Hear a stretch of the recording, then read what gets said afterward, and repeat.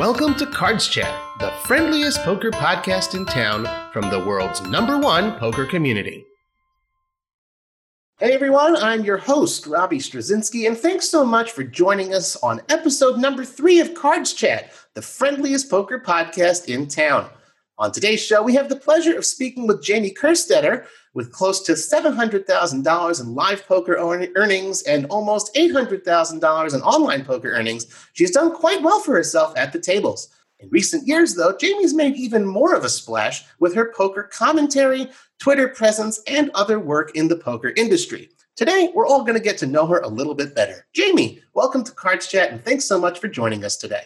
Hey, Robbie, thanks for having me, and thanks for the nice intro. You just left out how much I lost, which is about $2 to $2.5 million. Okay, good. Well, it's good to get the complete picture. You know, you can't look that one up on Hendon Mob, so thanks for filling us in. Thank God. Yeah, right? So let's start out, why don't you go ahead and tell us the first time you ever played poker in a casino or a card room. That's the kind of stuff that the folks at the Cards Chat community are really interested in. When did it happen? And what was that experience like for you? Okay. I went the Phil Ivey no home Jerome method. And I actually tried to play when I was 20. I lived close to Atlantic City, and that's where my dad's side of the family was from. So I went to the Tropicana, and I probably looked like I was 12 years old, but they didn't care. I bought $200 of chips, and I just sat at a table and played 2-4 limit for about an hour. And I just felt like at any moment I was going to get busted. Wow. Cops were going to come running in. So I played a little bit and I left. And basically once or twice played like that before my 21st birthday.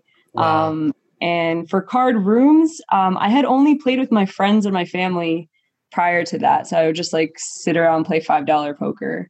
And I guess the first legal time I played, I believe I went to Borgata. But at that point, it was kind of like when you sneakily drive a car before you get your license. Then you get your license and you're like, oh, I kind of ruined it. Right. So there's like a little part of you that almost wanted to get carded before you. Exactly. The folks around the table, when you were playing that 2-4 limit, are they all sort of like your grandparents' age, or what was that vibe like?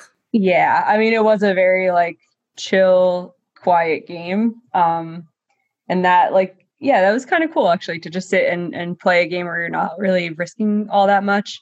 And just get a feel for how casino poker works, and how different it really is from a home game. My mom has a little $5 home game, and she tells me all the time, because I try to coach her to get a little better at poker. And she says, yeah, but when I raise, everyone gets mad. That's the way that game works. So it was cool to play with strangers and realize, okay, it's like a little bit more business here where, everyone there is trying to win a little bit of money. Whereas like home games, it can just be for fun. Really. Right. Oh, really cool. Well, we all know you as a professional poker player, of course, but originally you wanted to be a lawyer. You graduated from Michigan Law, right? Yep. Okay. And then you ended up taking a little bit of a different path. Of course, you became the professional poker player. But it seems like you're sort of affiliated in some way a little bit to renowned poker lawyer Mac Verstandig and the Verstandig law firm. So maybe you could sort of tell us, what's that about? Are you still sort of doing legal work on the side with the legal pad? It's funny. I actually practiced at 2 law firms for about a total of 3 years before realizing it was really not for me. It was a little boring. I was doing trust and estates planning, so it's pretty dry. And I just quit to play poker. Every day I went to work thinking maybe I'll quit today. And I'm this is a really bad way to live your life. So finally I just left. And with Mac Verstandig, he actually hit me up when Scott Blumstein was at the final table of the main. And we started talking about possibly patching up Scott for that. And if Scott would need some help with anything. And we just became friends discussing this stuff. And I was like, yes, Scott actually needed to talk to a lawyer, get a free consult for a bunch of different things. So that's how we started our relationship. And then he realized there was an opportunity with me. I talk a lot at the tables. I end up meeting a lot of people and I play live cash and some tournaments and stuff. And he just realized I could be used for marketing basically. And so I don't actually do legal work for him besides once in a while, he'll randomly send me something and say, does this sound right? What do you think of this in this brief? But basically, I don't actually have to practice law, which is a goal. Right.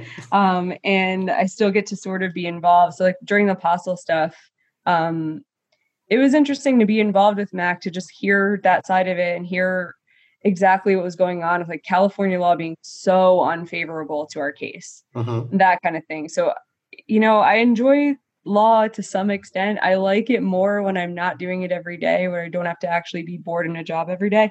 When Mac was talking to me about apostle, I'm like, oh, I want to hear every single detail, which is funny because if I was a lawyer still, I'd be like, oh my God, not on my free time. Right. I hear that for sure. And, you can't help but mention also Vanessa Selbst, just for the sake of comparison, because she is another, of course, successful poker player with a law degree, but she sort of did it opposite. She decided to step away from the felt and focus more using her legal training in a professional capacity. I know you said like it's kind of a goal not to have to be a lawyer, but maybe do you see yourself dusting off the cobwebs in, I don't know, 10, 20, 30 years and going back to doing some legal work that you're really passionate about? It would have to be a really special job. I don't care about the money enough to just have it be, oh, I got a great offer from a firm. There have been things that have come up in the last 3 or 4 years, just with the world being crazy right now. I have felt once or twice that, okay, there's some real good I could do. I wouldn't work at a big firm again, but possibly for the ACLU or some organization that is doing something important right now. The one drawback, a huge drawback of having a law degree, but having let all my, there's so many different things you have to keep up with that I let lapse because I knew I was going to play poker for a long time. I would have to go back and take all these like continuing legal education classes out of pocket. It's kind of expensive. There's certain states where I wouldn't even be able to practice. I would have to take the bar in those states. Sure. They don't just say, oh, you passed in New Jersey. Sure, you're good here. It would be such an annoying path to go be a lawyer somewhere. So it would have to be something so important. I've thought about it for the ASPCA as well, for animal rights, just trying to do something good. I think what's more likely than that is that if I left poker, I would have a pit bull rescue and just completely forget I was ever a lawyer or a poker player.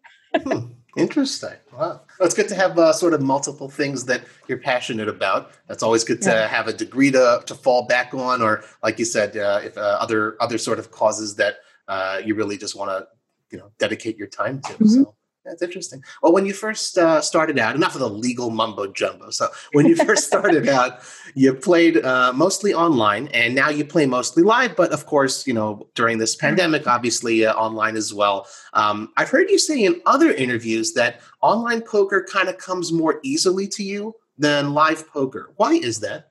It's just, I'm comfortable. I think for some people, like I end up talking about women in poker, whether I want to or not. It's a different game. I don't know how, like, I'm not someone who's extroverted 100% of the time. I think I like go back and forth. And just like, a couple weeks ago, we talked about doing the pod and I was like, oh, I'm in a downswing. I don't feel like I'll be upbeat. I kind of just want to keep to myself for a little while. I get in those moods. And it's really hard to be a female poker player, be in one of those moods and sit at a poker table and concentrate. Because I think a lot of the time, like, guys are right that women do like to talk more in general. So they're like, oh, hi, what are you doing here? Like, how's your week going? All this. And it's like a very friendly atmosphere. But if you're not feeling social, it's not a great place to be. If you're a female poker player and you don't feel like talking, like I sit at a table and then I'm just going to have like, I don't know, short conversations and feel like a jerk. And so I feel like I always feel the same about online poker. I sit down and like, I want to play. I don't have to worry about any of the other stuff that comes with live poker. And so I just feel like I end up putting in a lot of hours. Even when I was playing, even before the pandemic, I would probably play 1 or 2 days live per week, and the rest of it online. And the only time that is different is during WSOP, where I would just play live every day. Sure. But even during WSOP last year, I was like, yes, an online event today. Just sit at home, don't put on makeup, don't worry about how I look, don't worry about anything except for playing. Right. And I really enjoy that. I just still really enjoy playing poker. So that's like the purest form where you just don't have any other distractions. Right. That's an interesting answer. It also, it shows like tremendous self-awareness. I mean, not, you're obviously self-aware, but it's interesting to sort of hear that, we're myself, and I know a lot of folks in the Cards Chat community, we're not professional players. So it's interesting to sort of hear that self-awareness. And just like, when you're tilting for whatever reason, you're not supposed to sit down and play, exactly sort of what you're feeling like, and you can withdraw appropriately, play online, or, okay, we're feeling better and go back to the tables. That's really interesting, and something certainly to learn from. Great answer. Yeah, it came up once. I felt so guilty. There was an app a while ago you could put on Twitter. I can't even remember what it was called, but it was so people could anonymously message you something if they wanted to tell you something. So it was like basically opening myself up to criticism. I think Kate Hall was like the original person who put that up. I was like, yeah, I should probably put this up because there's stuff people probably think like, you got your head so far up your butt about this issue. Here's how I think about it. And I thought this was interesting. So I put it up, and somebody messaged me that they got sat at my table and they were really looking forward to talking to me about all this stuff. They're like, oh, I love your Twitter, and I was going to ask you about all this stuff, but you looked so grumpy and you didn't want to talk. And he's like, I just want to let you know, like, sometimes you're just on your phone the whole day. And I was like, I feel so bad. Wow. Because it's like, it's not my job to entertain this person, but also I like people. I didn't want this person to like have a crappy day because they're like, oh, I like your Twitter, I want to talk to you. And then you're like, oh, actually she's this like salty, mean person, I'm like, oh, like that just made me feel so bad. That's a shame, because I don't do that. Right. And it's funny because as a public figure, there's sort of like expectations, but, based on what you had said before as well, it is a little bit unfortunate, and it's something to sort of point out. Men are, for better or for worse, they're held to a much lower standard in that regard. Some guy wants to go ahead and be quiet. I agree. Right. And it's not fair. It's a little bit not fair. And it's good for pointing that out, and it's something we all ought to sort of be aware of. And always, my attitude is always, let's just go ahead and be understanding. Someone's having a bad day. That's fine. No need to go ahead and judge like that. But I just assume someone's like down swinging very hard. If I like feel like I have a sense of a person's personality from their online presence, and then they don't match up with it at the table, I just think this person might be in 100K downswing. I don't know, or maybe there's someone who they're not as self-confident as they seem online. Online, it's easy to just like portray yourself a certain way. Sure. And maybe at the table, they don't feel comfortable. They're not like this gregarious, like, I don't know, extroverted person. And that can happen too. But I just felt bad. I was like, I don't want to be that person who like seems like they're stuck up, or like, I'm like, I'm not. I probably just was losing, Right. Well, the interesting thing, and of course, we can always change our avatars online. I guess now that we're all wearing masks when we play live poker, we can have a little bit of that element too. Wear a mask with a smile on it, even though you're crying inside. When you are playing live, of course, you live in Las Vegas, you have your pick of great rooms to play at, and you do, travel around to other rooms across the United States of America. What are your favorite rooms to play in Las Vegas and then outside of Las Vegas, and why? I think Encore, the Wynn property, is amazing. They just do everything right. If you're a tournament player, that's the best place to play.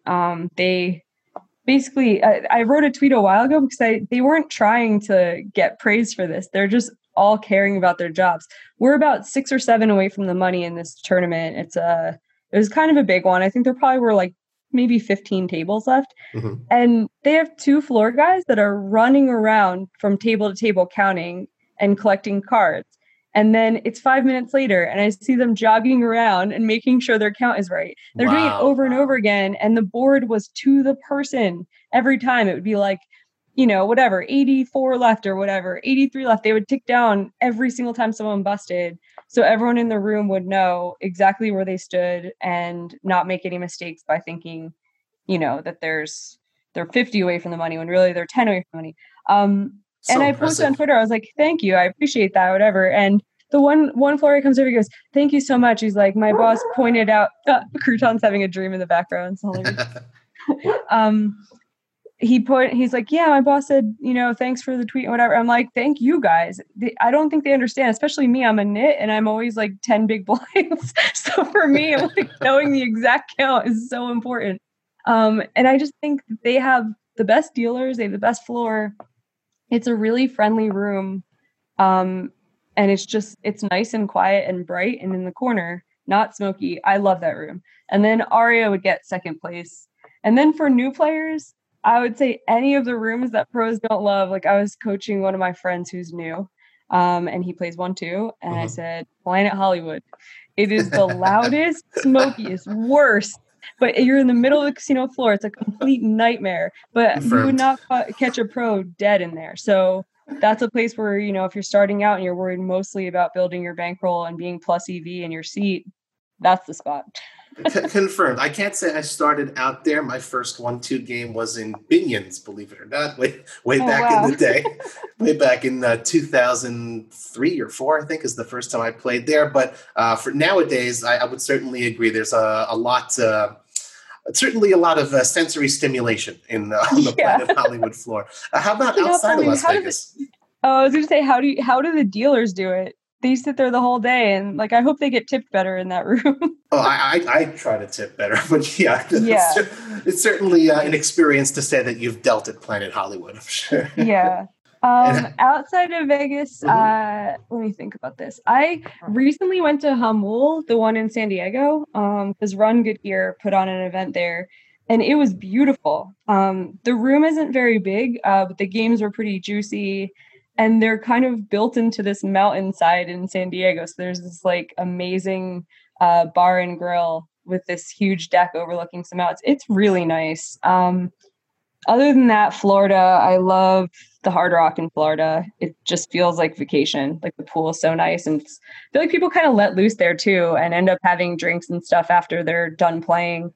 Because it just has that resort Hollywood feel. Or in Tampa? Which Hard Rock? Hollywood. Yeah. Nice. That's where Tony Burns is based, right? Yep. I love that guy. He's a nice dude. And Borgata is my home base. That's another just really nice casino, and they run really big, very good tournaments. So important to shout out the good rooms, and I'm sure folks in the community be interested to hear, what those reasons. Why is it that you like those rooms, and why to try it out? And Peppermill. Oh, and Reno. Can you tell that I miss live poker? When you're like, where do you like to play? I'm like, everywhere. It's good to have anywhere you're traveling. It's good to have that room that you like going to. I've heard a lot of good stuff about Peppermill. It's where the Run It Up Reno was held. Yeah, you have to go to Run It Up Reno, Robbie. This is the best. I hope they have them still, because they've had to cancel 2 in a row, and I know they need the money. Those are their big events. I hope they have them again, because that event is basically centered completely around fun. It is the nicest environment for new players to play, because no one will be mean to you. No one's going to be like, oh my God, you played this hand, you suck. It's never like that. And the events, some of them are $100 and the trophy is bigger than you. I love it. That's great. And of course, Jason Somerville, who runs it, is such a great guy. Awesome. And it actually runs quite well into my next question here is, this is something we always ask all of our guests on the Cards Chat podcast here. Who is the friendliest competitor that you've had at a table with you? Wow. I mean, it's funny that we just said Somerville. It's Somerville. Oh, really? I was in, I played Poker After Dark. It was, I think, 25-50 no limit. Something to make me uncomfortable. I'm buying it for $5,000. My normal buy-in's $500 to $1,000. I'll go play 2-5 or whatever. So for me, an uncomfortable amount of money, and within 10 minutes of sitting with Somerville, we were just laughing and needling each other. And it was, we're friends, and that's cool. But I feel like it's more than that. He's like that with everyone.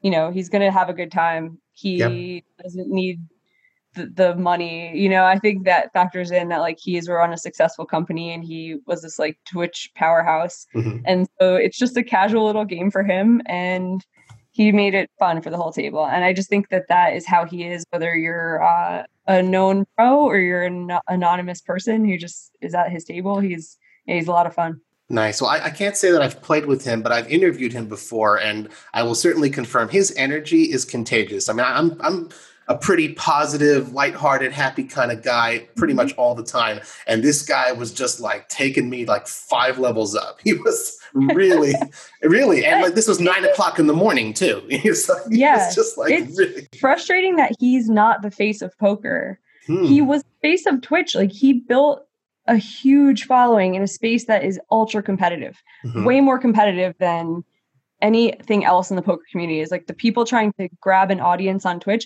Those people watching on Twitch can watch anything they want. There's thousands of channels at any time, and there's probably dozens of poker channels at any time. And he harnessed this massive audience there, but somehow in poker, he's not this like massive sponsored pro. I feel like we dropped the ball with him.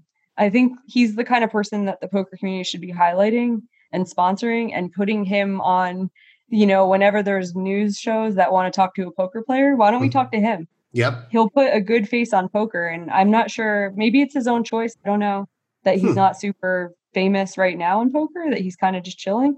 But I don't know how you feel about that. But I think we sometimes highlight some of the blowhards and the guys who, they were famous a long time ago, so they're famous now. And sometimes they don't put a good face on poker. I'm like, why can't we just kind of shimmy Jason Somerville in those spots instead and ask him how he feels about stuff? I am a huge Jason Somerville fan booster. And I think it's possible, to do what he did. It doesn't happen overnight. This guy worked night and day, 7 days a week, month after month for years. 70 days straight. Right. And he knows all of his numbers also. He can go ahead and say, we streamed 2.25 billion minutes last week. Really, and he knows it cold, like bam, he'll give you the whole thing, right? He gives with the Parrot, with Mirko. And I don't know guys over here at, in the community, if you've never heard of Jason Somerville, I envy you in that you have so much to learn and so much more joy to add to your lives still, because he really is exactly as Jamie has described him as well, like really a wonderful person who could be the face of poker. My guess is, why not take your foot off the gas pedal a little bit? He's mid-30s, early 30s, plenty of time ahead of him to, if he wants to go ahead and, get himself out of the dirty basement. And, those who don't know Jason, that's where he resides. It's an inside joke for him, but I'm sure he has many, many, many more great days to come in the poker world. Well, I will ask you, Jamie, I've checked out your Hendon Mob profile. Don't worry, we're not going to look for the $100 result here. But I will say something that stood out to me is that every single one of your caches, dating all the way back to the first one in 2009, is No Limit Hold'em. So my question is, do you play any other variants besides No Limit Hold'em? Not a lot. You missed one. This is my favorite poker day of my life. I won an 2008 tournament at Venetian that had a lot of players in it, and I didn't know how to play at the beginning of the tournament. Oh, really? I guess I must have missed it. There was one in a sea of caches, I guess. It was completely undeserved and amazing and fun. I recommend it. You feel like you got away with murder when they give you a trophy for a game that you're like, counterfeit? What does that mean? So that was great. I just cashed the PLO bracelet event. I won a seat into it, or I wouldn't even have played it. And I'm learning how to do that. But honestly, I think I'm trying to get good at No Limit Hold'em, and that's sort of a lifelong process. I think there's just so much to the game. I'm starting to work with solvers and figure this game out more. And just, it is, it's so complex that I don't know how people have time to master 10 different games. They get so much credit from me because I think it's so hard to just train your brain. People who play 8 game, how do you switch back and forth? And this is insane to me. And I think that those games are fun. I'll play the drinking version of it when we play 2-4 limit of that, when I'll go to some run good stops and stuff, but that's about it. I just, I think for the time that I want to spend on poker, I want to spend it on mastering one game instead. Wow. That's interesting, because I'm more of a mixed game player. Obviously, I can't speak for everybody, just from my own experience. And obviously, I'm a rec player, and I don't have any caches at all in the Hendon Mob. So there's my little Achilles. But I do find it a little bit unusual, especially in this era that Hold'em is increasingly being mastered. The learning, it's so difficult to get an edge. Not everyone necessarily plays the game in order to, win every single tournament or become a crusher at Badoogie or do 7 triple draw. I am wondering though, because as a mixed game player, I mean, and you said you've played 2-4, the drinking version of it. Those variants are fun. And they certainly, they do test your mettle as well. Even if you can't master them, they're enjoyable games. So why do you think, having played some of them, why do you think they haven't become more popular than they are? And do you think that perhaps like the age of stud high-low or the age of double port Omaha, will yet come? I don't know. It's like part of it is that there's a high barrier to entry. You can't play for $5. All the other stuff you could play free rolls. You can learn how to play No Limit Hold'em online without ever putting money on. You can play 1 cent, 2 cent. And with online poker leaving the US at least, you really can't do that with the mixed games. You have to go to a casino, put down a couple $100, and kind of play one hand at a time. It's hard to get a bank of hands and hard to get a lot of experience. So maybe that's one reason I think that it's kind of hard to dive in. I've talked to Melissa Burr about this too, because there's kind of a problem with people. It's hard to go from the very beginner stages of these games and then make the leap to like the elite players who are for thousands and thousands of dollars. Right. There isn't like a middle stepping stone for a lot of it. So to me, that kind of dissuades me from trying, because I don't really want to play where I sit down with $5K in front of me when I'm learning. That's a pretty high cost of tuition. I also don't want to be in the like chase every hand kind of game where you're sitting down with $100. I want to sit down with $500 and play, and then know that if I get good at whatever, I had this problem when I was starting to play 20, 40, 08 a little bit. I was like, oh, what's the next step? And in my casino at the time, the next step was 75, 150. I'm like, what? Wow. I was like, it's a little bit of a steep climb there. And I would look at that table. I'm like, oh, those people have been playing this their whole lives. Right. So I don't know. I think that could be part of it, where it's just it's a little bit intimidating to have your first hands of this game be at a live casino for a decent amount of money. Whereas like a lot of people can sit, like I taught my mom how to play poker where she was playing $1 tournaments online.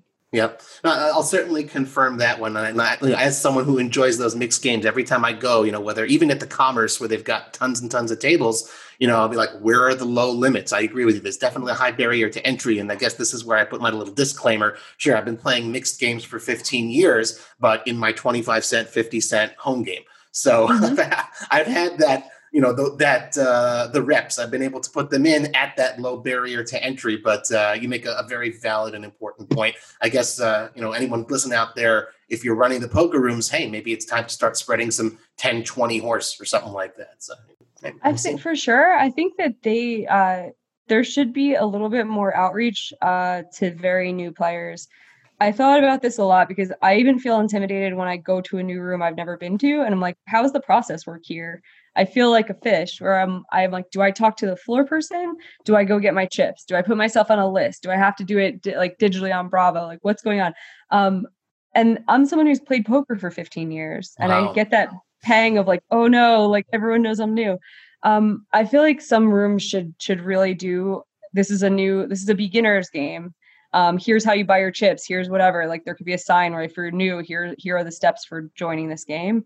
And even make like the lowest limit, have it be 1-1, no limit, or have a tiny mixed games that people can learn mixed games without having to lose $1,000 their first time. I think that'd be really good for people and make it a more welcoming environment where it's not so scary to walk into a new room. And it's important because as much as the poker industry, the poker ecosystem has advanced in these last 15 years, the World Series broadcasts are no longer explaining that the flush beats the straight. There's still a whole crop of beginners out there who there's that whole barrier to entry, which isn't necessarily monetary. It's knowledge, and it's important to train folks. I have to share a tiny little story. I have to, because you just brought it up about the 1-1. When I was playing at Binion's that I mentioned the first time I played, I had played in home games before. So I said, okay, I'm going to do this. I'm going to play, I'm going to take a poker lesson that they were offering. And I know that as soon as the lesson ends, those people who were sitting and playing in the lesson, they start playing for real money, 1-1. So I said, oh, well, I've played a ton before. I'm going to get these guys, right? And I sat through this lesson. Awesome. So I had to share that story. I don't think I've ever told that story. But that's like the cutest form of bum hunting I've ever heard. You got me. You got me. You're like, I'm going to take these guys for tens of dollars. That's it. Tens of dollars was a lot to 21-year-old Robbie. I'll tell you that. Well, you mentioned, Jamie, that you do, obviously, beyond tons of playing, tons of study. And obviously, that's the hallmark of the true professional, doing a lot of study. Can you describe a little bit for our listeners the extent and type of time and effort that you put into working on your game away from the felt? Sure.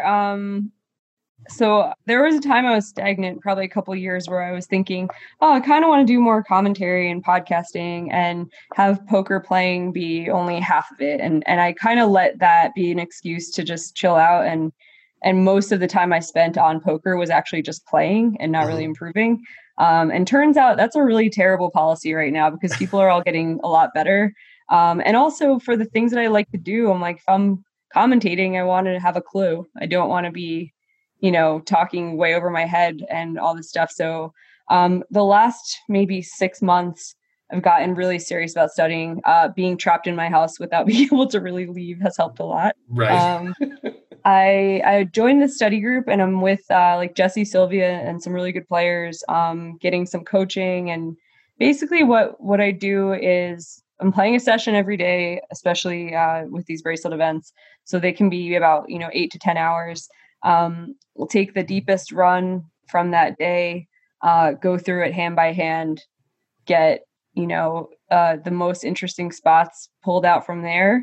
If I made a final table, I'll go through the toughest ICM spots, put it through ICMizer, go through it. Like there's some eye-opening things lately too, where I'm like, man, I've been making the same mistake for 5 years. Holy crap. And it should feel embarrassing, but it actually feels like an amazing opportunity when you realize you've just been pressing the wrong button for 5 years. I'm like, next time I'll press the right button. Maybe that's never worth fold too much. That's my policy, right?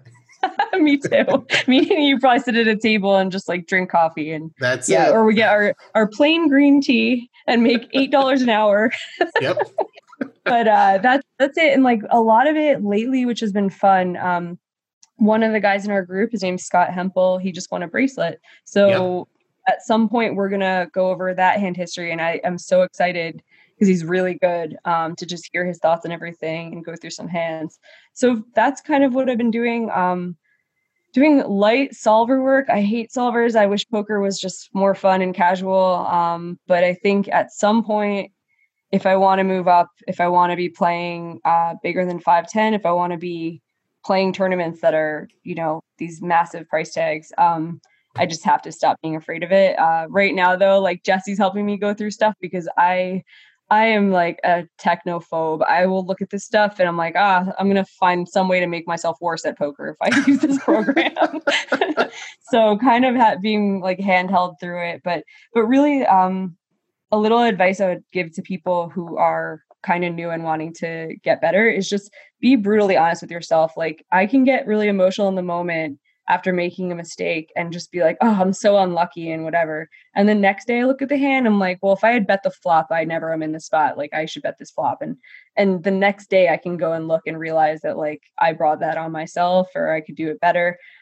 So just like if you don't have that network of people to help you go through your hands, sometimes just having a fresh look at it later is a good tool, to just be honest with yourself. That's a great tip. And I always find it interesting, me personally, again, I take the game seriously, but I don't truthfully study. Again, that's probably, again, why I don't have any caches on Hand and Mup. But what I find so fascinating is, for such a long time, and perhaps even today, there's this perception that, oh, okay, you don't have to go into the real world. You're not stuck at one of those jobs where you have to work hard or anything like that, or, oh, I didn't like math or anything like that. Oh, I'm going to go be a professional poker player. But every single time I hear from professionals such as yourself, the dedication, the amount of effort that it takes to really sit and improve and become that professional that's well known for the success at the tables, it is astounding, very eye-opening, and quite admirable, I have to say. It's really not just about what you're doing at the tables. It's really, you're so focused, and there really is that professional element to it. And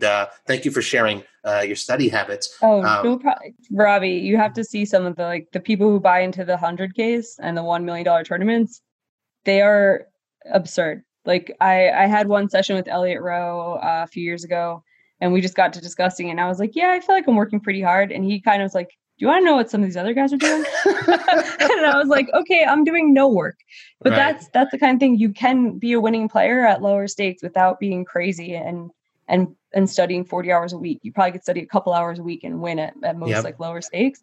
But for those guys, they're chasing the tiniest edges ever, but they're buying into $1 million tournaments. And like, if you chase a 1% edge in there, you're going to make a lot of money. Yep. But yeah, that was eye-opening to me, that I'm like, wow, I'm like, I felt like I worked hard. And then you just find someone like Jason Kuhn, and you're like, this dude just eats, Yeah. sleeps, and Well, you did name drop Elliot Rowe there, and you're actually the second person. Our first guest on the podcast, Jeff Gross, Cards Chat ambassador. He also mentioned Elliot Rowe, and for those who don't know who he is, he's one of the top mental game coaches in the game, and perhaps will be a future guest here on the Cards Chat podcast.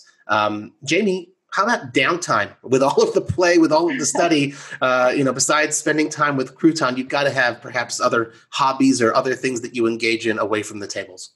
Yeah, I am pretty into hiking stuff. Like, right now is a tough time because it's 110 every day in Vegas, but I went on a night hike. I've gone to Mount Charleston for their like nice 80-degree weather to escape it. I like running, but I haven't been doing enough of it lately. I went ice skating yesterday for the first time in 5 years, and now I have a standing date with one of my friends every week. I was like, this is the best exercise and so fun, and it made me feel like a kid. Because, like, who grown-ups don't ice skate. But it was cool. And it's a thing you can do socially distanced. Like, I wore a mask on the ice. There were only 15 people on there. They limited it. Like, you have to pay a little more money, but they limit the amount of people. So that was awesome. So I'll be doing that. I'll probably break my leg. But and then my hobbies, though, I just got a puppy to keep Crouton company. And 90% of my day, I just watch her and go to my boyfriend. I'm like, Chris, look how cute. That's what I do. That's great. And that's important. Whatever gives you pleasure and can relax you and take your mind off of the intensity that is poker. It's very important to have that. Well, you're, of course, an accomplished professional poker player. We've gone through that aspect. But as mentioned in the intro, you've become perhaps even better known for your social media presence. You've mentioned Twitter a few times. And, of course, your work in poker media as a podcaster, as a commentator. What made you sort of decide to start branching off into the media side of the poker industry? I don't feel like I made a decision at any point. I just kind of say yes to everything. So like anytime I had an opportunity to hop in the booth and say, hey, do you want to commentate this event? And I said, sure. Party poker kind of made me do it when I was at a WPT Venice, and I was a Party New Jersey pro. Mm-hmm. So I didn't really have a choice because I'm like, well, you guys are paying me just to rep you, and that's an awesome job, and I want to keep this job. So okay, I'll do this really scary thing. And that was the first time I ever commentated. And after that, I just started saying yes to it because it made me feel really good to do something that I was afraid to do and get through it. And I felt like I was just improving each time I got to do it. So I like that. The podcasting, I guess, was a little more intentional. With Chad Holloway, we had our LFG podcast for about 2 years. That was meant to highlight people that I feel like don't get enough credit. And I feel like it really did that, and I kind of miss it. Where it would be someone who won maybe a $300 circuit event, and it was their first Hendon Mob cash, or it was their first big win. And I got to talk to these people and get the best answers because none of them had canned answers. They were like, sometimes it was the first poker interview. So you got to hear like raw emotion and got to meet a lot of different people that aren't represented very much by these like bigger pods. So that was great. And just, I feel like the Twitter thing is just, I am a goofball. I've always been very sarcastic and got my dad's sense of humor, for better or worse. And so that was a thing where I just started tweeting random things, and I just really enjoy it. So that, I don't know, I don't really have I didn't sit and meditate and go, I'm going to branch out from playing into all these other things. I just kind of say yes to a lot of stuff and just see what I enjoy doing. That's really cool. What do you think? I didn't have this question planned, but I'm interested based on your answer. What do you feel that you've gained from having done these things and going outside your comfort zone? I am so much more confident in social situations. Like, it's really interesting. I was someone who I was class president my senior year. I've always been like, kind of like an outgoing person friend wise, but when it came to being a person in front of a group, it was my nightmare. I'm like, I don't want to talk to a bunch of people. I don't want to present a thing. I don't want to public speak. There was like, it was definitely a fear. And then I feel like I've gained just that confidence that like, it'll be okay. Just like be yourself, give your comments. Like not everyone's going to like it. I'm not gonna be everyone's cup of tea. That's fine. That kind of thing. I just feel a lot better about stuff like that. And I didn't realize it until I was a +1 to a wedding. Where I would know 0 people, and my date was in the wedding party, so he was completely separate. And I sat at the table, and I felt no fear of like meeting all these people. I just was like, okay, let's find what we have in common. I like talked to everyone and had a really good time. And I'm like, if I was 20, that would be like, I would probably have to take Xanax to do it. So I don't know, like there's definitely ways where like it wasn't intentional to try to grow and branch out in that way, but I feel like it has changed my personality for the better, or at least made me feel more comfortable. And I don't know, there's think about like interviews too. I kind of feel like I could sit in an interview and be like, screw it, there's variance to this. Hopefully this dude likes me and I get this job. And I feel like I could just be myself. Whereas when I was interviewing for law jobs, I was like the stiffest, most scared person. Mm-hmm. Well, that's good. It's always good, at least to try to get outside one's comfort zone, because you don't know what's going to happen, but that feeling of what could be if you never try it, that could always be something nagging at you. So that's interesting. Well, you mentioned Chad Holloway, my good friend as well, from the LFG podcast. And of course, I'd be remiss if I didn't mention The Rake, which another podcast you host currently with Marley Cordero. What do you enjoy most about co-hosting a podcast? I think that one, what I enjoy most about that one compared to LFG is that there's no limit to the type of person we can talk to with The Rake.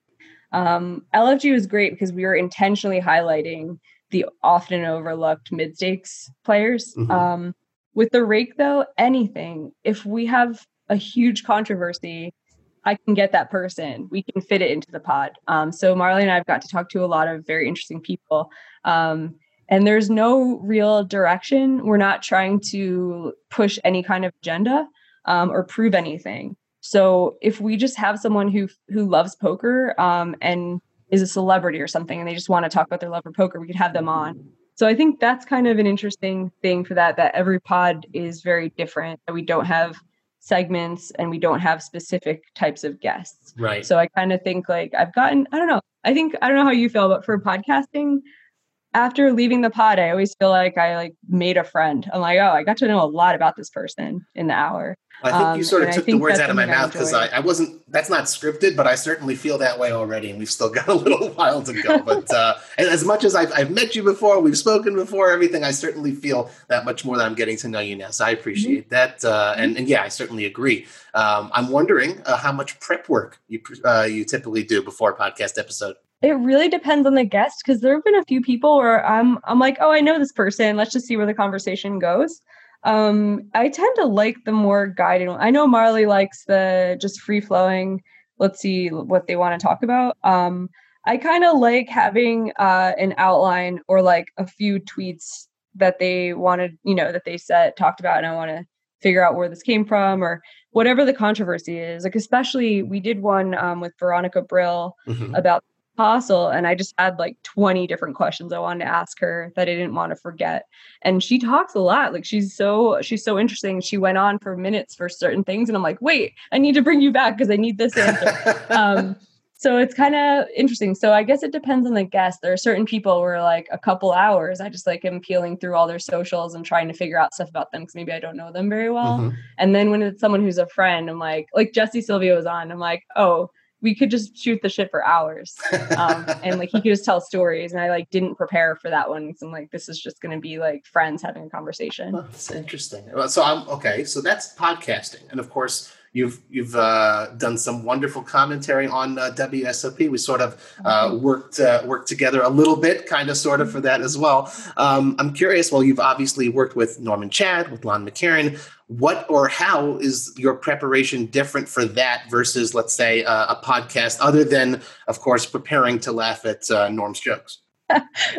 Well, the WSOP main, that was like my whole preparation was just cold sweats. I'm like, oh God, go talk to 500,000 people. Wow. That was more of the mental thing of just like calming down because I was scared of it. Hmm. And with that, it was cool with the last few tables because then I could actually go home and read up on players and see Hmm. where they're coming from and have a little more to offer besides analysis, because I don't think I'm the best analyst or anywhere near it. So like being able to supplement that with like doing a little background work and having some other stuff to offer. Yeah, it's hard to prepare for stuff like that though, right? Like I don't even know how I landed in some of those jobs. Like I don't have a broadcasting background. I'm not even sure I would know how to prepare.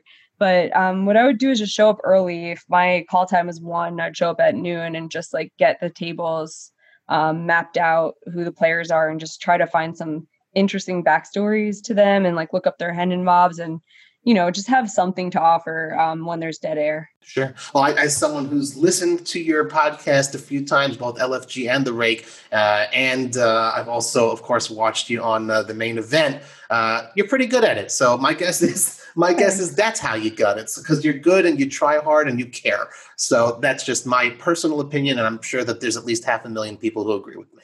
So that's the truth.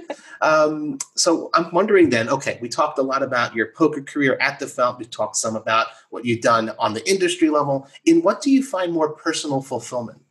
That's a really good question because I think, I'll give you the cop out answer in that it changes.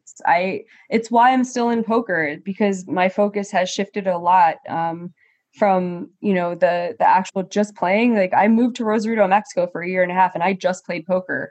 I was barely on Twitter. I didn't have a podcast. I wasn't commentating. I just played every day. I talked to friends I thought were good at poker about hands and just tried to get better every day. So I lived that part. And I think that's when I was the happiest because I was just so focused and so into it. But then I think that would have gotten old. Like if I still lived in Rosarito and was playing on Stars and all this stuff, and it's my 10th year doing it, I'm not somebody that is going to have one job her whole life. I know that. Like even as a kid, like what do you want to be? It changed every week. So I think the fact that other opportunities have come up in poker for me to step away from the tables once in a while and kind of try my hand at something else and see if it sticks. That has kept me in poker. It's kept me interested in it and enjoying it. But honestly, the most fulfillment I get is in writing. So there have been opportunities that have come up and I'm like, if the right one came up, poker would take a spot on the back burner and I would do that for a little while. So I don't know. I don't know how you feel about it, but I've talked to some players who are very focused on poker, but they all have some kind of creative outlet to like stoke that right brain energy a little bit too. Or I think you get to be kind of an unhappy person if you don't have any other thing to focus on, because then you are just like a slave to your results. And Mm-hmm. your month is either good or bad by how plus or minus you are. And I just don't want that kind of life. Well, that's not a cop-out answer whatsoever. That's certainly enlightening, and I agree. It's important to have balance, even if stuff that you're passionate about, like playing, it is important to have other stuff that you do. And you've told us here on the Cards Chat podcast what that stuff is. And a shout out to what's her name, Buttercup? You said, I believe. Oh yeah. So actually, you mentioned Norman. I wanted to shout out to Blue as well. So when I put on Twitter about 10 days, I can't believe I feel like I've had this puppy for 3 months. 10 days ago that I've been looking for a pit bull puppy, a female, because my dog, just Crouton, loves girl dogs. He always gets along with them great. And he's just like a really, really nice, like calm dog. I was like, I really want to get him a puppy because he has been very bored. No one's visiting our house. Everyone's social distancing and every day for him is the same. And it makes me feel bad. So, I put that on Twitter and a girl named Haley hit me back and said, yeah, actually Animal Foundation in Nevada had these pit bull puppies listed. It looks like there are a couple left. I'm like, terrific. So I call the foster that's holding them until they're 8 weeks old. And I said, instead of dropping them at the shelter, how about I take one of those? And she's like, sure, I'm going to keep the sister. And I said, okay, cool. So we had a little play date, got along great. I was like, all right, I'm going to set this up. 3 days before they're supposed to get dropped at the shelter for their adoption for the foster and I to take them, she says, it turns out we really aren't going to have the time to keep that other puppy. And I'm like, oh no, I don't want this little girl to be sitting at a shelter by herself after I take her sister. So I start calling everyone and texting everyone. I was like, I know someone wants this adorable dog. And I hit up Norm because he tragically lost his dog, Daisy, right? Daisy, who he loved, from a complication from surgery. And I was like, I had said to him a million times, please get another dog. Like, you won't feel good until you do. And I hit him up and I showed him all the pictures and suckered him in. And he said, okay. So I had to call the shelter and they're like, oh, we don't do out-of-state adoptions. So I said, but this is Norman Chad and he's very famous and he does these broadcasts and he'll be able to promote your foundation and all this. And the lady's like, oh, that's interesting. Okay. And the foster ends up doing the same thing. She ends up emailing them and says, yeah, I think he'd be really great. And yeah, he actually has the sister now. So Norm and That's I wonderful. Are related for the next 15 years or so. I always say you're not godparents, but you're dog parents. That's for sure. Yep. So, love it. Well, the last question I got for you, Jamie, what items do you have on your to-do list, poker-wise and industry-wise? Maybe there are some sort of milestones or achievements that you aspire to? Yeah, now that I'm studying, it's tough to make a results-oriented one, but I don't have a six-figure score. I commentate on all these elite players and I want to experience that once, just like having that moment where you're like, oh, everything went amazing. I won this big tournament and it's enough money where I can chill out. I don't feel like I need to grind the next week. That kind of thing. I really feel like I will feel sad leaving poker if I don't have that one like moment of glory. And other than that, I've got to do a lot of cool stuff. It would have been Poker After Dark or something like that, but I've gotten to do that. So I guess just that one big tournament win and everything else, I feel like I've checked off the boxes that I really wanted to do. That's awesome to be so satisfied like that. And I guess it's just a matter of when you're ready to use that one time and hopefully it'll come through. Well, before we sign off, Jamie, is there anything else you'd like to share with the Cards Chat community? I just want to say I really appreciate that the community exists because there's a lot of negativity. Anything that we do in poker, sometimes I'll put something out and I just brace myself for the comments. You can't make everyone happy.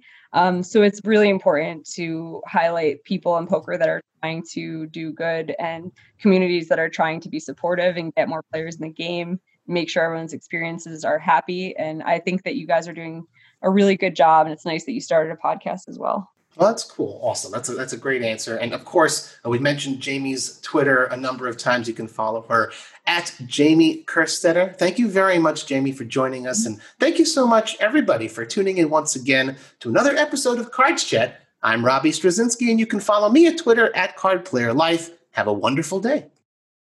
So, everybody, one of the things that we're going to be doing on each one of our podcast episodes here for Cards Chat, we're going to turn to you, the community, and we want to hear from you. What sort of questions do you have for our guests? There are dedicated threads for this in the forum. Shout out to Debbie. Thank you so much for administering that. Today, we've got one question from Phoenix Wright on the forums. And Jamie, are you ready for the question?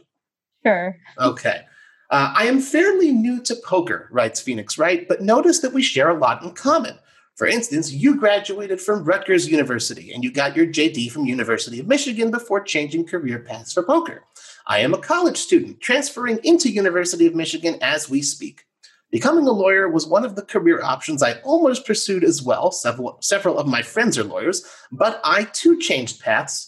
Except instead of poker, I decided to pursue psychology, which I've always loved and naturally had a knack for.